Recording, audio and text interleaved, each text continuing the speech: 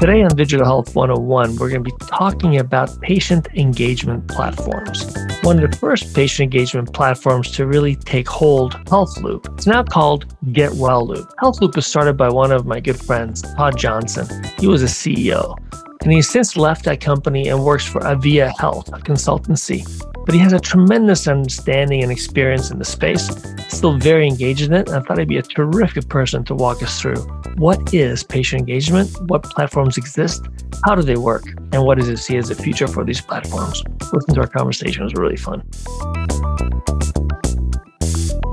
Todd Johnson, so excited to have you as part of our inaugural podcast of Digital Health 101. It is a pleasure to be here. Thank you. I'm super stoked because you have been amongst the very first pioneers to get into the whole patient engagement platforms, almost defining the space. You really guys were at the very beginning of this idea that we could maybe connect with patients on a continuous basis. I want to talk about that with you for a little bit. But before that, tell us a little bit about yourself. Sure. First and foremost, an entrepreneur. I've been the chief executive officer of 2 healthcare IT companies. I recently I sold one of those companies, a patient engagement platform, which I'm sure we'll spend plenty of time talking about 2 years ago. Left that business over the summer, and now I'm a consultant at a firm called Avia, which is a firm that specializes in understanding sort of due diligence on digital health companies. So understanding what works and what doesn't work, and working with health system members across the country to adopt these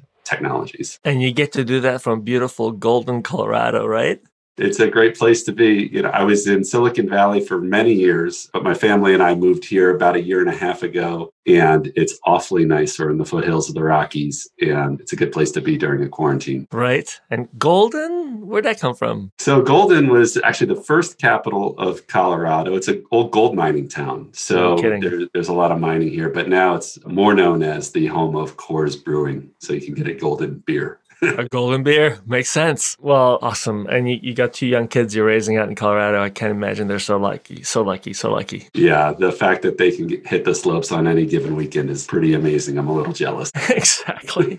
Well, you make me a little jealous of your kids now. All right, man. So patient engagement platforms. Let's define that term to begin with. Yeah. So, I think if you think about medicine in its modern form in the United States, it's generally very transactional, right? We schedule time with our doctor. They often need some data, so they'll do some diagnostics to understand what's wrong with us or a physical exam. And then they're going to recommend a treatment course. And sometimes that's surgery, sometimes it's medicine, sometimes it's exercise. But generally, once you've left the doctor's office, it's just assumed that you're doing your part as a patient and everything's doing fine, unless you as the patient raise your hand and get back in to see your physician. And so the simple concept of patient engagement is how can we both make this experience more continuous? So it's not just the time we're in with our doctor, but if the doctor was sort of with you every step of the way, guiding you, educating you, encouraging you, and keeping track of how you're doing so that if we saw that something wasn't going just right, the physician's team could be notified. So patient engagement platforms are the digital enablement of this kind of continuous experience designed to keep patients on track and identify exceptions. Where did this concept get started? Was there a predicate in some other industry or in gaming that got us to this point where you say, hey, we could apply this to healthcare? For me, where I saw it was actually working with a medical group that had a different model. So this is a medical group that sells a premium product. It's a high-touch concierge practice whose patients expect continuous availability and treatment. And so when you look at that kind of a model, it would be wonderful if every patient in America could get that kind of model, but it's an extremely heavy lift from a service perspective that, physicians just can't generally afford to do. So the challenge was, how could we use technology to scale this type of very high touch continuous model using digital? And when you look at digital, what kind of tools within the digital armamentarium do you need to use to create this maybe start where you started and where you are now, or where you are now? I think there's a couple different layers. So the first layer, let's call it the hook, right? So what is the thing that's going to initiate a patient to participate? And there's some general things that are really simple: email, text notification. automated phone calls or even, in-person phone calls. So there's a notification layer that needs to be present and effective. And there's different channels that work for different communities, that work for different clinical conditions. You have to be culturally sensitive. Then there's sort of let's call it the data delivery, the education delivery, and the data collection layer. Typically, these are all happening in, apps, mobile websites, et cetera. You do see some IVR, which is the automated kind of phone tree collection. You see some of them collecting data, from a text back and forth, like press 1 if X, press 2 if X. But generally, these are sort of interactive apps. And then there's a whole enterprise side on the clinical side of this, which is, okay, how do we then integrate these new exceptions into our workflow? And how do we make that work with our medical record, and a whole big body of work around that? So let's go there for a second, because let's just say that we're at a system that has elected to integrate or bring on a platform like this. It's not a matter of just pushing a button, right? There's a fair amount of, like I said, heavy lift involved with the integration side into the EMR, electronic health record, that the clinic is using. And then there's a cultural change that has to happen at the level of the clinic. So let's start first with the technology side. What is required for successful integration? Yeah, so I think the gold standard here is, we're asking our nurses, our medical assistants, our doctors to operate within an electronic medical record all day long. And it is really hard to introduce another tool, right? And so the gold standard here is in whatever queue, if it's Epic's in-basket or Cerner's message queue, whatever queue the clinical team is used to working in, that's where they're learning about what's happening to their patients. And that from that queue, they can take the necessary actions to respond. It's non-trivial to do that, but that is the gold standard. And I think that's what clinicians deserve. Do you think they're getting that? Deserve and getting it is not exactly the same thing. I think it's variable, and there's a lot of moving pieces to this. So the first is the electronic medical record vendors don't necessarily have the tool set to enable perfect integration. In some cases, they're working towards it, but let's be fair to them. I don't think their first mission was to figure out how to create a platform by which third-party capabilities can just effortlessly plug in. They had to figure out how to make the lab system work and the billing system work. So I don't think we should be too critical on that front. Many of them have seen the market opportunity that by creating the platform by which third-party tools can integrate, that they will win. In other words, they will be able to better serve their customers by allowing innovation to happen, not just from their own companies, but from others. And so that's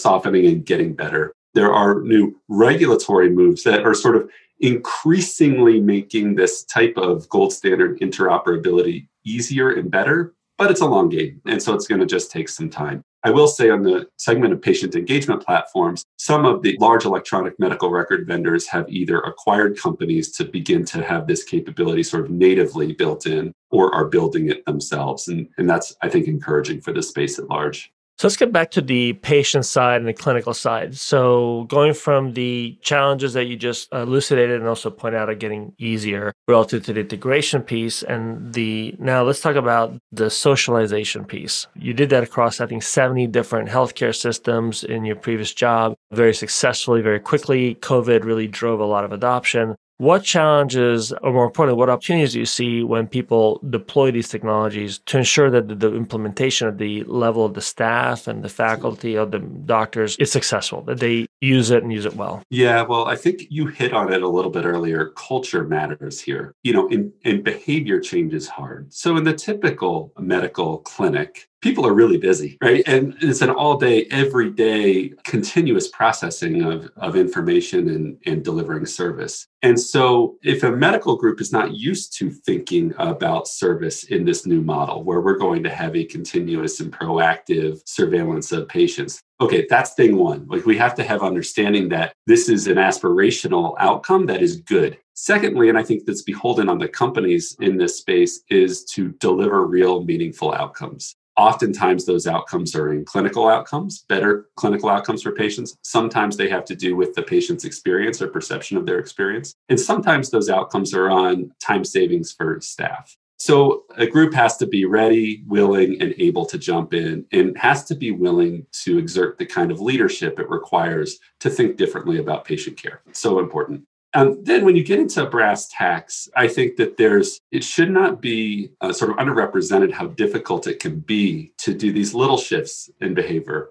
For instance, if I'm used to using the telephone and reacting to patients calling, well, as a medical group, why don't we kind of slow that channel down and now push our patients into this asynchronous communication? And once you get enough critical mass, you can start to feel a bit of a flywheel of efficiency. Now, not every team feels that. It can be variable. Alongside of all the cultural and behavioral issues, which I do think are served by continuous review of clinical impact and really believing that, is the IT integration issues. And so I think every company would like to tell every health system purchaser that integration is easy and they can do all the heavy lifting. And the truth is, it's never as simple as we want it to be. So I love this idea of how you're encouraging this mindset of continuous care. And that is different from occasional care, or I should say the deterministic care that's given on a specific schedule, because you are asking the patients to not only participate in an engagement, but also deliver information back to the practice, and the practice has to respond to it, because otherwise that connection doesn't happen. However, there are ways around that, right? You can automate some of these answers and the questions can be binary or at least Boolean in their construct. How much engagement were you seeing when you were deploying these technologies in terms of how often patients respond? Yeah, so the answer is it's variable. So when you look at patient participation, I think there's a couple different variables that are worth considering. In the early days, it was sort of always assumed that older patients wouldn't use these platforms. I think that is a false belief. In fact, older patients are just as likely, if not more likely, than younger patients to participate. Why? Mortality may be sooner. Issues may be more severe, right? And so they have intrinsic motivation to participate. And that's factor number one, is intrinsic motivation. If I have a tremendous amount of hip pain and I'm going to see an orthopedic surgeon to resolve that, I want to get better and I want to get out of the health system quicker, and I want to do what I can, right, to help that happen as fast as possible. So I'm intrinsically motivated. If, however, I've been managing,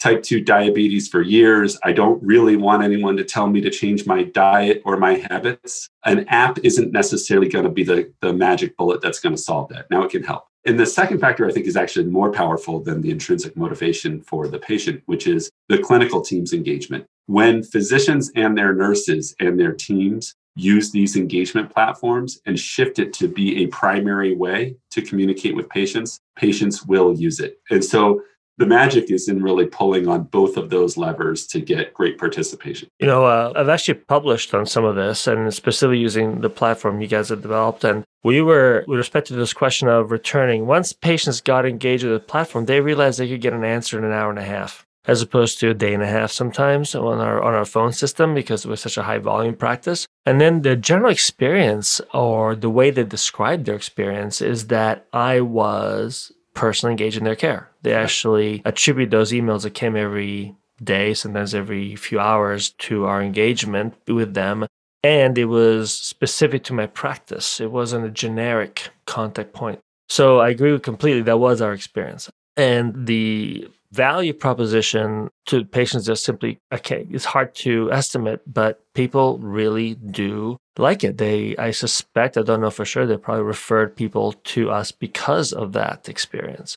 So, but this is the acute care. And so you're saying that maybe the acute care paradigm is more intrinsically appropriate for patient engagement platforms than some of the more chronic disease management things? No, but I think different approaches are warranted. So if you look at a traditional chronic disease management program, look at the worst of the worst, which were health insurance companies with disease management programs where you get like a nurse calling you once a quarter trying to keep you on healthy habits. Well, first of all, there's not a lot of trust, right? I don't really trust my health insurance company. Why is this nurse from the health insurance company calling me? So those traditionally had like 8% or lower participation rates. Pretty bad.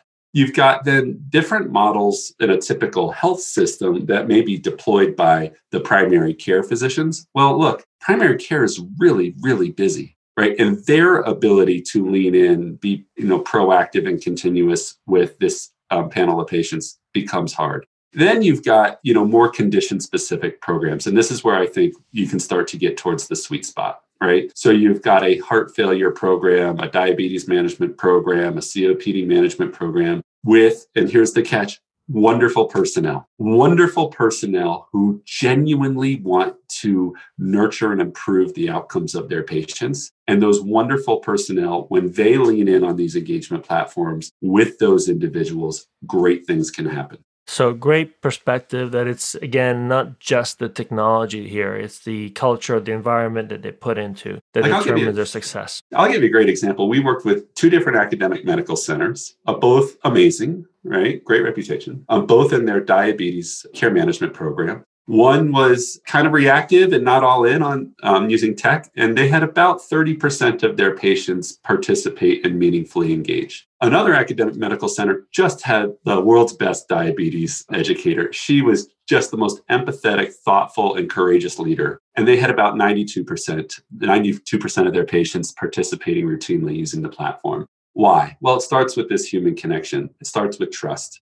And then it is reinforced when this platform becomes a valuable tool for me and my team to manage my health. And so, there's a lot to learn from those examples and others, but it I think reinforces that it's not technology alone and it's not people alone. It's the power of putting the two together. Love that message. All right. So this is where we are today. And going forward, what's it going to look like? Look, I think, you could imagine a world where the computers are both amazingly personal, right? Chatbots today, like what percentage of the customer service we're receiving online is a chatbot versus a human? I think many of us don't really know when we're interacting with electronic service online.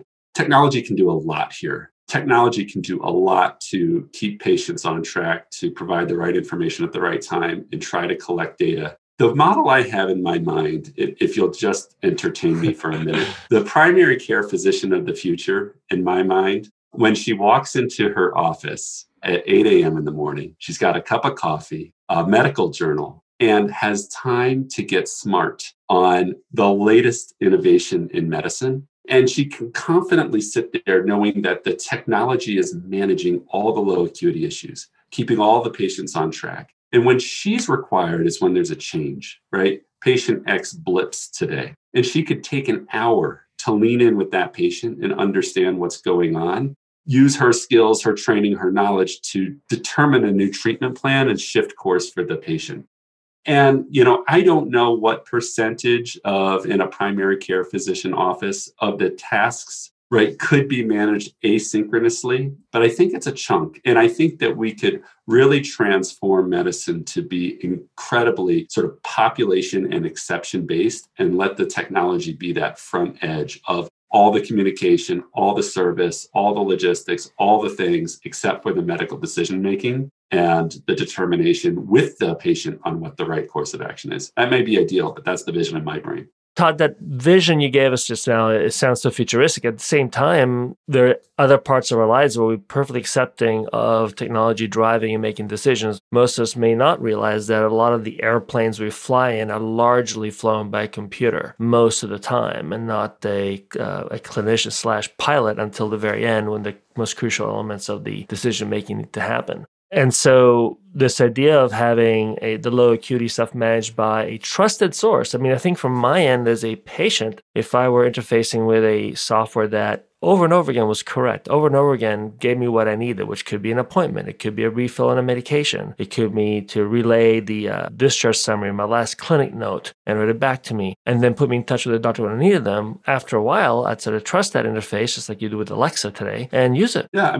if you use the airplane analogy, right, the air traffic controller, imagine we had one person and it was their job to call and have a quick phone call with every pilot right before takeoff and right as they landed, had no visibility what was happening in between. Right. It just doesn't work. And so, I think that there's a profoundly more scalable and effective model. And imagine this, Stefano, imagine that the technology could really profile and understood where you were. Okay, Todd has had a respiratory issue and we gave him intervention X. He's on day 6 following that intervention. Well, you know what? There's another 2.5 million Americans that have gone through similar circumstances. So what can we coach that patient on what others have done, right, to improve their outcomes, right? So there's just unbelievable untapped power at this, collecting this data at scale and using it to empower patients with better, smarter, faster information. One last thing I want to touch on before we go, which is one of the drivers or one of the things that actually tipped this into fast mode besides COVID was the change in the payment structures. So for a long time, the telehealth and telemedicine tools are used primarily in remote regions. And once the payment models changed, it allowed physicians to embrace them and be able to do so without closing shop. I want to talk a little bit about how that happened and if you see any further changes in that space. Yeah, I mean, there's sort of two macro trends. Both, I think, are encouraging. So first off, there are now payments that reimburse physicians for enrolling patients on these platforms and managing patients on these platforms. And those are great. Doctors can earn, $100 to $250 per patient, right, of additional revenue to the practice for deploying these new capabilities. The second model that I tend to gravitate to even more is increasingly medical groups are taking on risk. And I think there are a couple of different flavors of risk-based scenarios. Some are sort of full population capitated models. The ones that I think are really encouraging have been the bundled episodes of care where you're looking at a capitated period where the physician, if they can manage patients really well and bring down the total cost of care over, say, 60 or 90 days, gets to pocket a portion of the savings. And I think in those situations, the upside is even greater when these technologies deliver, when they actually result in fewer emergency room visits, fewer rehospitalizations, fewer adverse events. But both are great. And I hope that from a policy perspective, we continue to really, let's call it subsidize the growth of these new sectors so that they can reach their full potential and really impact the quality and cost of the healthcare system. What advice would you give someone who's interested? Yeah, so is it a provider organization or a patient? Let's look for a provider organization, the people who are going to be buying these technologies. What should they look for within the technology to make sure that it's going to keep up with their needs? Yeah, so I think that there's a couple, if I was going to do diligence on a set of companies, I would look at a couple of basic things by condition, so diabetics versus spine patients, et cetera. What percentage of patients who we invite to use the platform actually sign up and use it? And then what percentage of them are still using it at 30, 60, 90 days? Right? I think that's a really important thing. And it's easy to kind of focus on clinical outcomes and costs, but the truth is those never get realized if patients aren't using it. The second thing that I would, not every company does this, but by measuring every patient's experience on the platform is a really useful metric, right? So if I was a provider organization looking to make an investment in one of these, I'd really want to know for certain that A, my patients are going to use it, and B, that they're going to really like it, right? If I knew those things to be true, then I can start to work on my own organization. Is it going to get the quality outcomes that we need? Does it have the right widgets for us given our EMR? And there's a whole host of things there. So those are the things that I would diligence. The second thing I would do is I wouldn't be casual about this. I would go for it. I would make sure that I had the necessary dollars to make, a real investment. I would power it with the personnel and empower those personnel with the free energy and space to commit to making it successful. To some degree, I think that provider organizations, you can get a lot out of these platforms. And believe me, study after study, I feel compelled that everybody deserves these, right? Right. But if you're not going to do it right, then don't do it at all, because it's just a waste of your time. It's a waste of your patient's time. It's a waste of your money. So you have to go in with focus, determination, commitment, and courage, and you just got to do it. And, the groups that go in with that mindset of we will not fail, I think are highly rewarded. So Todd, that was a beautiful vision. I think a terrific perspective on not just patient engagement platforms, but actually the entire spectrum of clinically related technologies. They don't work in a vacuum. They need to be embraced. They need to be engaged with, need to be understood. And then when the groups do so, when they participate and think of them as an extension of their care model, they can really gather the benefits of both for them and for the patients. With that, I think I would just ask, can people find you on internet? Where do you do? LinkedIn? Do you do Twitter? My best social media outlet would be LinkedIn. So why don't we go ahead and post my LinkedIn URL in the show notes, and I'd be happy to engage with folks on this stuff. Great. And now you're also engaging professionally, right? Because your company does just that. They help systems and hospitals figure out what the best solution is for them. Yeah. And I tell you, it's a really fun place for me to sit. Having built a couple of companies, you get so wrapped up in your own universe. But being able to see kind of the outcomes across so many companies is really fun and intellectually stimulating. Awesome. Hey, Todd, thanks so much for taking time to speak to us today. My pleasure, Stefano. I appreciate it. That was great. We'll do it again because I have a feeling this is one of those topics we'll come back to again and maybe do a deeper dive at some point as some more technologies come around. Thanks, man. All right. Thank you.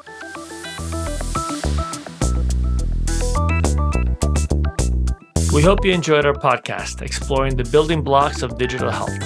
If you like what you heard, be sure to hit the subscribe button to hear the latest episodes as soon as they're published. We hope to see you back for the next episode of Digital Health 101 on Digital Health Today. What else is hitting your radar these days? I'm doing a lot of work on health equity topics, and in specific, like understanding what digital technologies, a lot of these digital technologies leave behind vulnerable, underserved, Black and brown communities. And so doing a reasonable amount of research to try and dig into really like what technologies are serving the underserved communities really well. So that's occupying a lot of time. I'm doing a big body of work on kind of specialty care of the future that you were involved with. I've got